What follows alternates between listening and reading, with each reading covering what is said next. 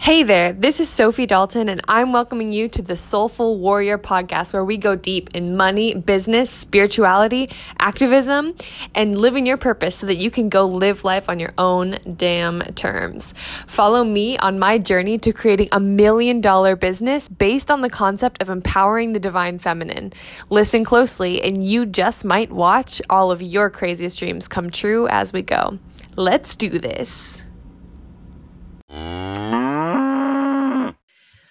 All right, Ashley, well, welcome to the Soulful Warrior podcast. I'm so excited to have you here for about 100 million reasons, but I think 6 months ago, we actually met in person, and so you have been somebody that has been so fun to grow alongside with.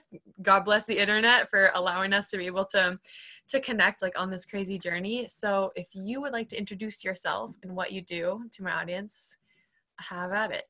Yeah, thank you so much for having me. It's great to talk with you. And yeah, like you said, it was so serendipitous that we met, however long ago it was.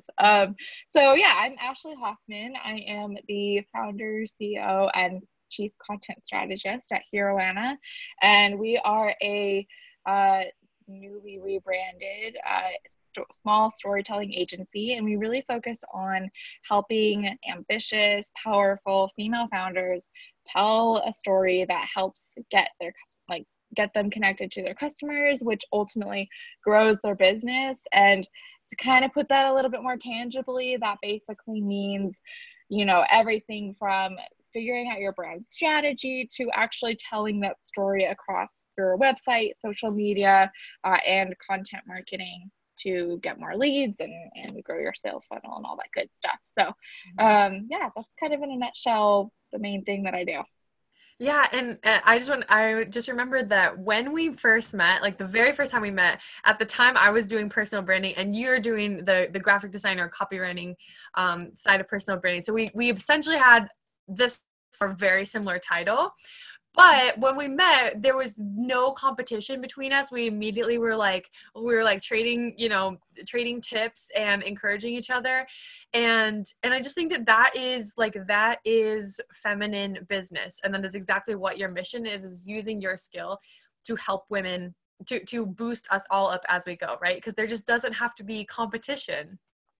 For sure. That's 100% what I believe in. There was you. And I think now our roles have taken different roads, which is great. But even when they were the same, I never felt that feeling of like, oh my God, she's going to steal my clients. And Like, there's oh even God, another, get away from this girl. right? Yeah. Like I should not tell her anything. Yeah.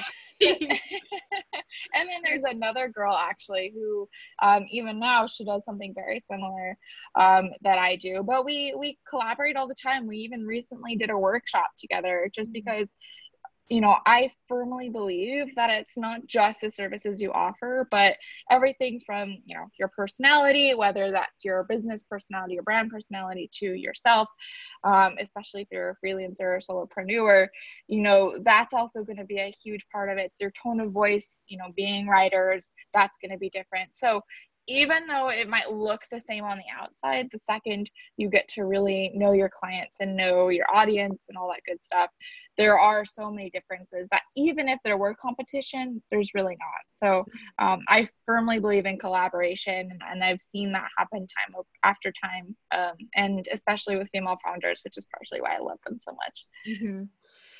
Yeah, and that's so amazing to actually feel. Like, it's something that I think it's easy to talk about, but then to actually feel it, because I grew up in sports, where I was always on a team, but there was always this like subliminal competition and like one-upsmanship of each other.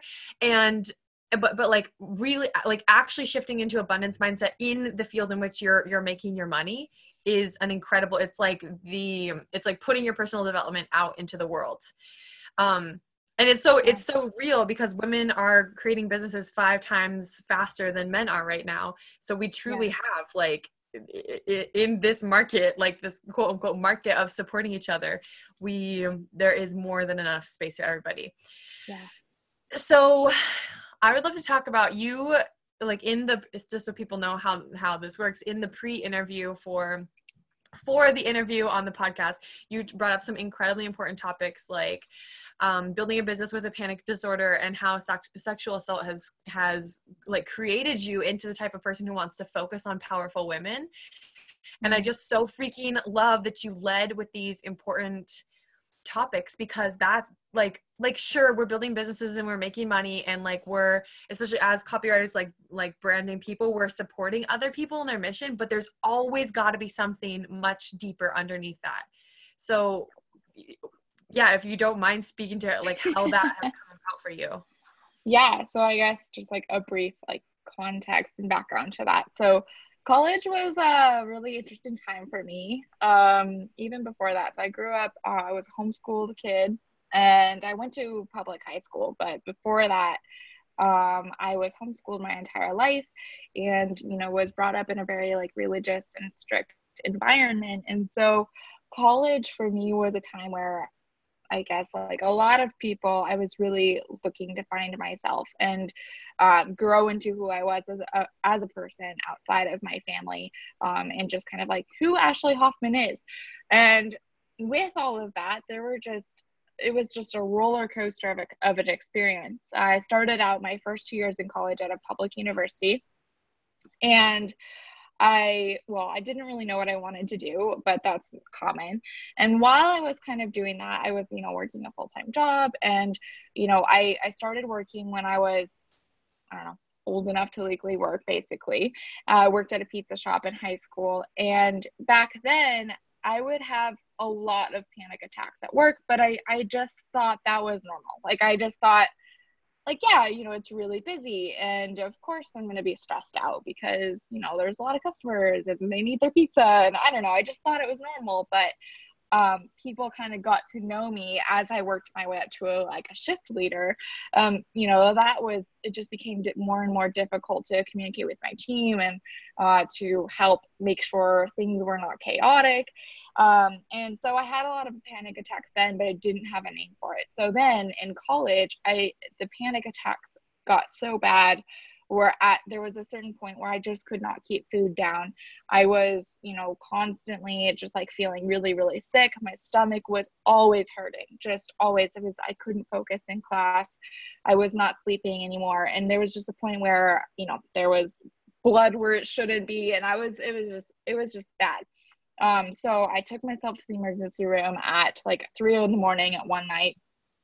And I remember I woke up and my roommate was like, "Are you okay?" I was like, "No, I'm fine. I feel like I'm gonna die, but I'm gonna go to the emergency room." So I took myself there, and they literally told me like, "We don't know what's wrong with you. There's nothing wrong with you. You're totally fine. Here, take this like Advil if you feel like you're in pain, and then here's a $250 bill, and we'll send you in a taxi home because now you can't drive for some reason." So there was that, and after that I went to the on-campus doctor, and because I was thinking I had like an ulcer or something, so I was like, there has to be something wrong with me. And they said, "Well, we're pretty sure you have some like stress disorder, so we're going to send you to the psychologist." So they sent me to a psychologist, and I talked to my first therapist, who was not I don't know. He was one of those kinds of guys who just sat there and stared at me and waited for me to talk, and I didn't know what to say. And I was like, okay, this is really awkward. They also put me to a psychologist who diagnosed me with a panic disorder. And so they basically prescribed me like a ton of pills. And, long story short, I was on a bunch of pills, and there it was. So then I went back to regular class schedule. And stayed on the pills for a little while. Then a little bit later on, so this was freshman year, my sophomore year of college, I was really naive, and I was, still a virgin and everything. And so I, just hung out with guys and went out on dates on them. And I had this misplaced trust, I think, in random strangers. And so I invited one over that I didn't know. I just met him like on Facebook. I invited him to my apartment. I lived in an apartment with 3 guys at the time, one of them being my brother, and invited him over, and he was like drunk. So I like let him stay the night. And then the next morning, like he just like I was half asleep and like he just took advantage of me. And I told him like, no, I don't want to do this. Like, I don't know you and I don't want to do this. And I was half asleep, and there was a lot to it. And then later that, you know, I had to go to work that day. I worked in retail. So I just like, he left afterwards and I was like, okay, and didn't really know how I was supposed to feel. So I just went to work and did the normal thing. And then I told my boss about it. And I worked at Payless at the time, and she was an incredible manager. She was one of the first managers I've ever had. And I told her about it. And she was extremely understanding. She told me like, you know, do you want us to file, I guess like they had a thing where you could file a claim that wouldn't let him ever come into any stores or anything like that. I was like, no, like, I don't know, like, how I even feel about this right now. I was in such shock. Like, this was something that wasn't supposed to happen, and it did, and I didn't know how to understand it. So that night, I went over to a friend's house and told her about it, and, you know, cried a lot. And, you know, the next day, they convinced me to go to the doctor and to go to the police office. And so I went to the local police office in town the next day. They did a bunch of tests, and long story short, I started to, you know, take him, like, I don't know, like press charges on him. And it was supposed to be a really easy trial because we actually called him at some point. We had him on a recorded phone, and said, like, you know, we had him right there admit that he, you know, took advantage of me when I was clear that I said no. But even then, they were going to take it to trial. And then I was going to have to appear in court and do this whole thing. And at that time, you know, I was like 18 years old, and I was trying to just like get through college. And I was at the point where I was like, I just don't want to deal with this anymore. I just want to move past it. You know, he went to jail for a week. He was there for a week, and then they couldn't hold him much longer. And then I was like, well, I want to drop these charges because I just, like, I feel like he probably learned his lesson, hopefully, but either way, I can't emotionally handle this anymore. And so that was the end of it. I dropped the charges, and, you know, it was mostly just like a self-preservation thing. And kind of ever since, I've just like not thought about it, has been my strategy.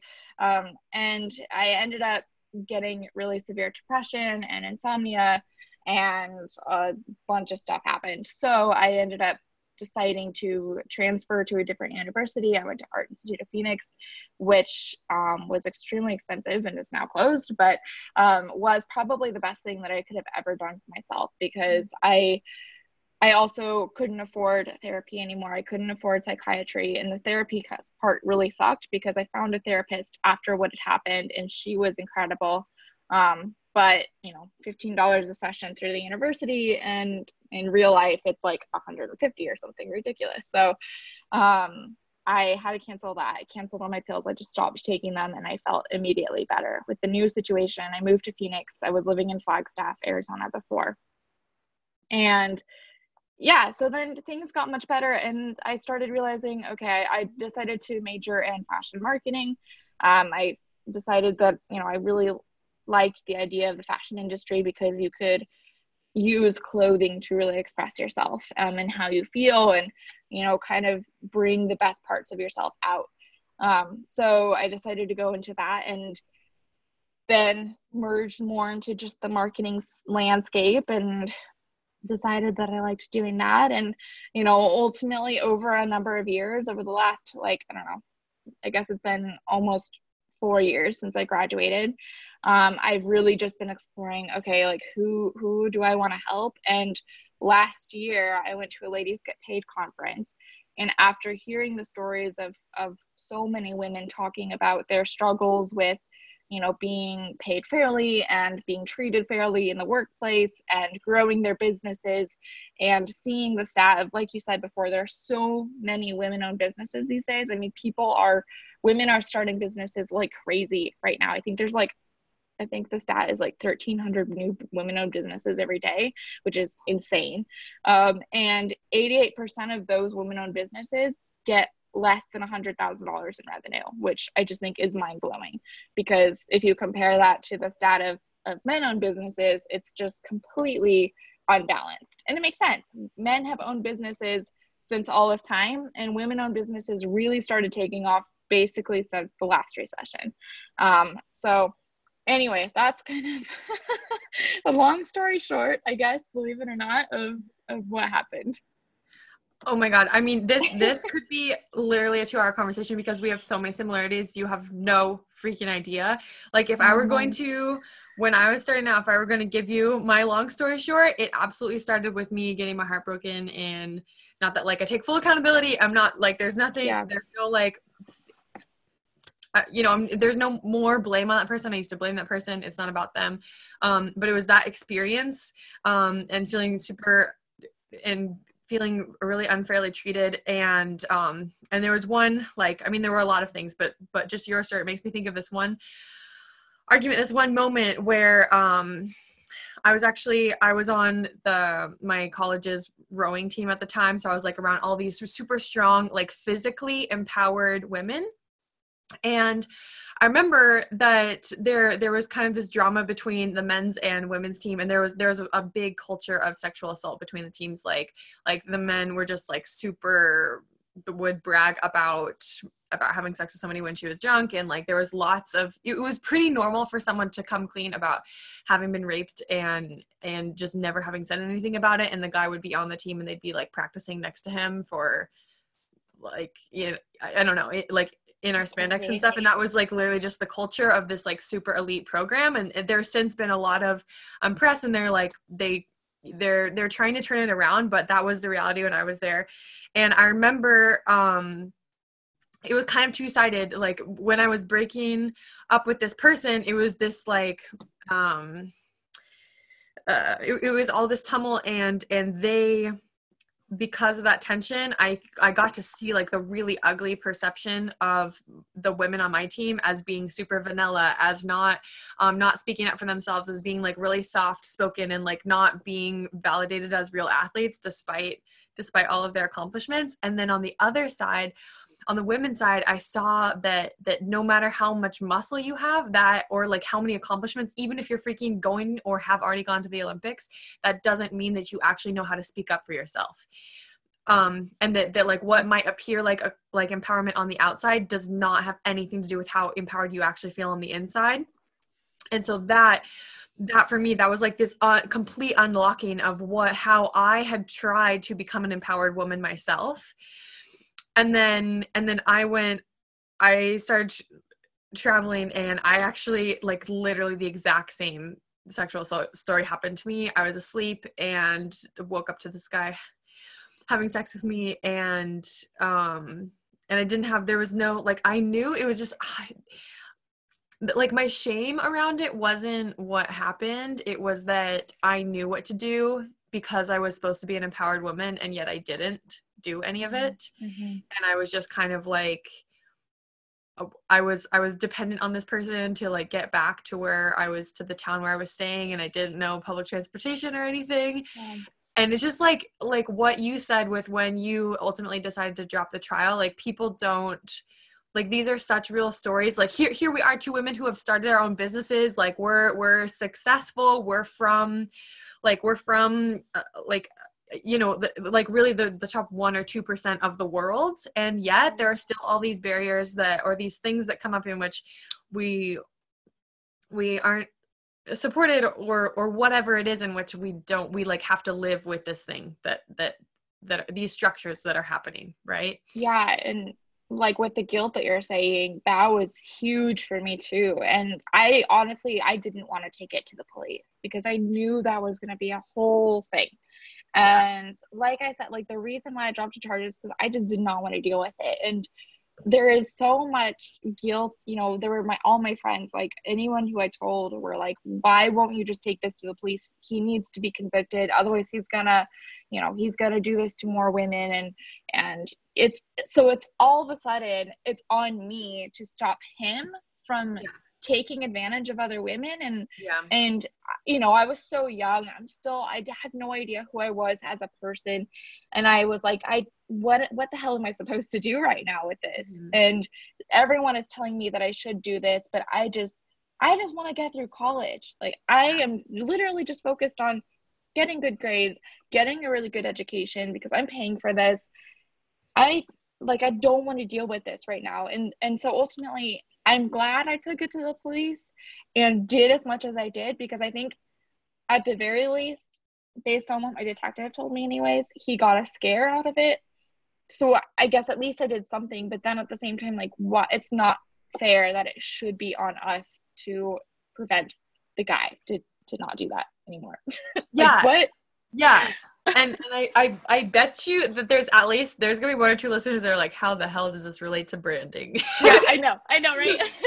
But it does Yeah. because like as an empowered woman or as someone who wants to be an empowered woman, you have this like these are our real life emotional experiences that we carry with us, and it ignites a fire in you. Like when you experience being sexual, any sort of a sexual assault or sexism, like no Yeah. matter how it comes up for you, it doesn't have to be as severe as sexual assault, no matter what, even if it's just a stereotype or whatever it looks like for you. When you are pigeonholed or whatever that, like whatever ism this is, when you are somebody that is pigeonholed into how you need to act and look and talk and be, that kind of pain can ignite this fire to go and solve that problem in the world. Yeah. And so it's so interesting that both you and I, who experience like the shittiness that comes from needing to speak your own story when it like really sucks, that we both then like created a mission to go help other women do the same. Yeah. And it's 100% related to, I mean, to me, it's directly evident to what's happening in the economy. Because if we have women who aren't making the money that they need to be making, then of course our like the girl effect of women who stereotypically give back more to their communities, like all of this stuff it's like this completely untapped resource, and here we are waiting to be used, like waiting to exert our power and to help people and to really move forward together, just like we talked about at the beginning of this call, and yet we're not making equal money, even or especially in entrepreneurship, because in entrepreneurship it's reliant, it's like there's no organization that can get sued if we don't get paid equally. Like it is 100% dependent on our ability to communicate our worth, and when we can't do that because we've been socially conditioned not to, then we're never going to make the money. Yeah.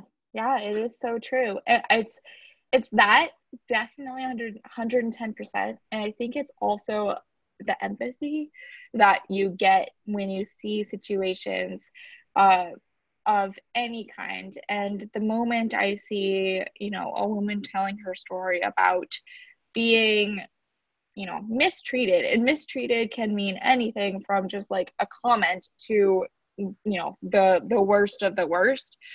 Um, Anytime I see that, like, my heart just like falls apart and goes to her. And that's something that I've been trying to work on, because sometimes the empathy can get so real that it affects my day to day, and I'm trying not to let it do that anymore. But there are times where I just see these things happening and I'm just like, it's just not fair. And so like at the ultimate level, it's not like, not just not fair because I'm 17 years old and I'm saying it's not fair, but it's not fair. It's at its true essence, and there's no reason for it. And my last full-time position, I experienced the sexist remarks and not being valued, and my ideas were completely ignored, all those things. So I think all of these experiences really lead to like that whole, branding at its core is like, what is your purpose? What is your, your vision and everything? And all of that relates to the experiences that I've had in my own story that I want to use to help women, propel forward. Mm-hmm. Yeah, that is so, and that's why I get so hyped about specifically feminism in entrepreneurship, because it's now that we have the power and the true autonomy to go make it happen. But that ability, like that result, is going to come when we focus back on these fundamental skills of how we represent ourselves and how we communicate why we're so good at what we do. So let's bring that back to how does what you do as a copywriter, how is that part of your mission? Like on a personal empowerment level, how does that feed your purpose of empowering women? Yeah. So as a writer, so I'm not just a copywriter. I do also write like fiction, and I've always written. So ever since growing up, that has been my like creative outlet. And in fact, I just published a book. So like I do lots of writing on the side. So for me, it's all about like, you know, finding your voice. It's really like not even just finding it, it's finding it and figuring out how best to use it to achieve your ambitions. And that sounds super big picture dreamy, but it's true. I mean, I think like a lot of what we've been talking about, it's just been like the core now, and what we have, everything that we have with social media and on websites and blogging and videography and photography and everything that we all have access to these days. Unfortunately, sometimes there are people who just are not great at using their voice, and I want to help the right people, the people that truly need to stand up, use their voice to make a difference and make an impact in this world. So, for example, one of my clients is a jewelry brand who really, really is focusing on sustainability and making fast fashion turn into sustainable fashion. And that's something like that where, because I went to fashion school, like I understand how like messed up the fashion industry can be in terms of sustainability and, you know, the way workers are treated and everything. I mean, that's pretty much the same in a lot of industries. And what I'm able to do is help her, you know, figure out, okay, how do you best tell your story so that you can not just be like a jewelry company, but instead you are like a face of change. And sometimes it doesn't even have to be that extreme, because if you just have a great product and a great business and a great vision, then that deserves to be just as famous as all the other Fortune 500 companies that are mostly men. So like, it doesn't have to be a so social feminist change. I love it. Yeah, I know. It doesn't have to be a social change. I mean, it's great if it is, but it doesn't have to be. It just has to be a great business and a great idea. And you shouldn't have to work harder or prove yourself even more than men do just because you're a woman. And that's the core of where we're at. Yes, and I feel like we're doing a pretty good job of bringing this home and like combining the things, because you're getting at that everybody has a story, and that if you're a business owner, or if you're some kind of entrepreneur, then we got a 99.9% chance, especially if you're a woman, sorry, but especially if you are, that you started your business from a dream, from a place of purpose, from wanting to help people, even if it is like quote unquote just a jewelry business or something that appears surface level. Like I'm guessing that there's something underneath that of you love to make people feel beautiful, or you love to make people feel worthy. And so like, it's not about being inauthentic and selling to be a car salesman. It's about getting to the root of your story, your truth, so that both you can step into the fullness of like to realize who you're meant to be, but also so that your business can expand. Yes, 100%. It's so true. So can you tell us about the thing that you're launching right now and how you're doing all of this to help women grow their businesses? Yes. So the one challenge that I've come across, well, there's a lot, but one of the main challenges that I came across, I should say, is that, you know, my passion really lies in female-led businesses and female-founded businesses, and startups, especially small businesses. But being one myself, I know that the budget is really, really hard to dig up. And a lot of that is because a lot of us are starting from the same place, because that going back to this whole statistic of like the last 10 years where women-owned businesses have really blown up, because they're so new, you know, they just don't have the time or the roots to really get, you know, much of a marketing budget. And so a lot of the businesses that I truly want to help can't afford my services, and I can't afford to lower a lot of the costs, because, you know, it's just the cost of living, and I know what I'm worth and all of that stuff. So my kind of solution outside of, you know, doing workshops and webinars and things like that, I wanted some way that's kind of in between the whole do-it-yourself method of figuring out, okay, like what, first of all, like what is brand storytelling? Why is this a thing? Why do I keep seeing this everywhere? How do I figure out what my brand story is, or what the brand story is that will take my customer on a journey, and how do I tell that story across what I already have on my website, my social media, all my blog, all of those things.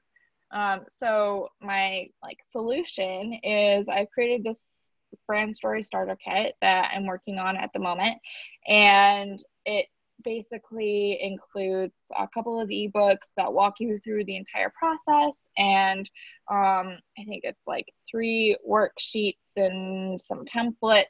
And essentially what I designed this to be is a lower cost solution to the middle ground of the do-it-yourself method of just Googling it and seeing what happens and getting a ton of different kinds of advice, and some of it might be right, some of it might be wrong, to actually hiring a full-time professional to do it for you, which can be pretty expensive.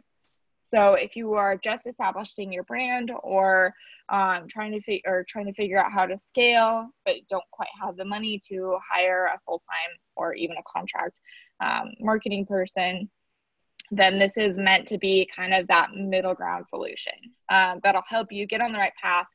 And when you are ready, at least you have all of the foundation in place to work with a professional. So it should save you money in the long run. Mm-hmm. I love it so much. And people, go use it, go buy it, because this seriously is the missing link between where you are and where you want to be. Like, if you cannot express with soul why people need your product or whatever it is, if you can't create an emotional bond with your ideal customers, then obviously they're not going to buy. If you feel confused as to why people aren't buying at the rate that you want them to, if you know that you have people to serve and they're not getting the bait, then obviously the missing link is to connect with them and be a human and use your story in a way that also makes your product look sexy and they want to have it. So Exactly. go do that. It's pretty clear, because sales, like, this really is a sell or be sold world, and we need to shift the economy so that more people who are good people and whose mission is to empower others have more power, because then we will just move forward faster together, and that's how it works. Exactly. I'm making it simple. Go do it. Ashley, is there anything else that you would like to leave, or how about one, like, to the woman who is currently struggling to express why she's so good at what she does, and why her business is worthy of compensation? What's 1 or 2 tips that you would give her? It all starts with the whole reason why you get up every single morning to do this.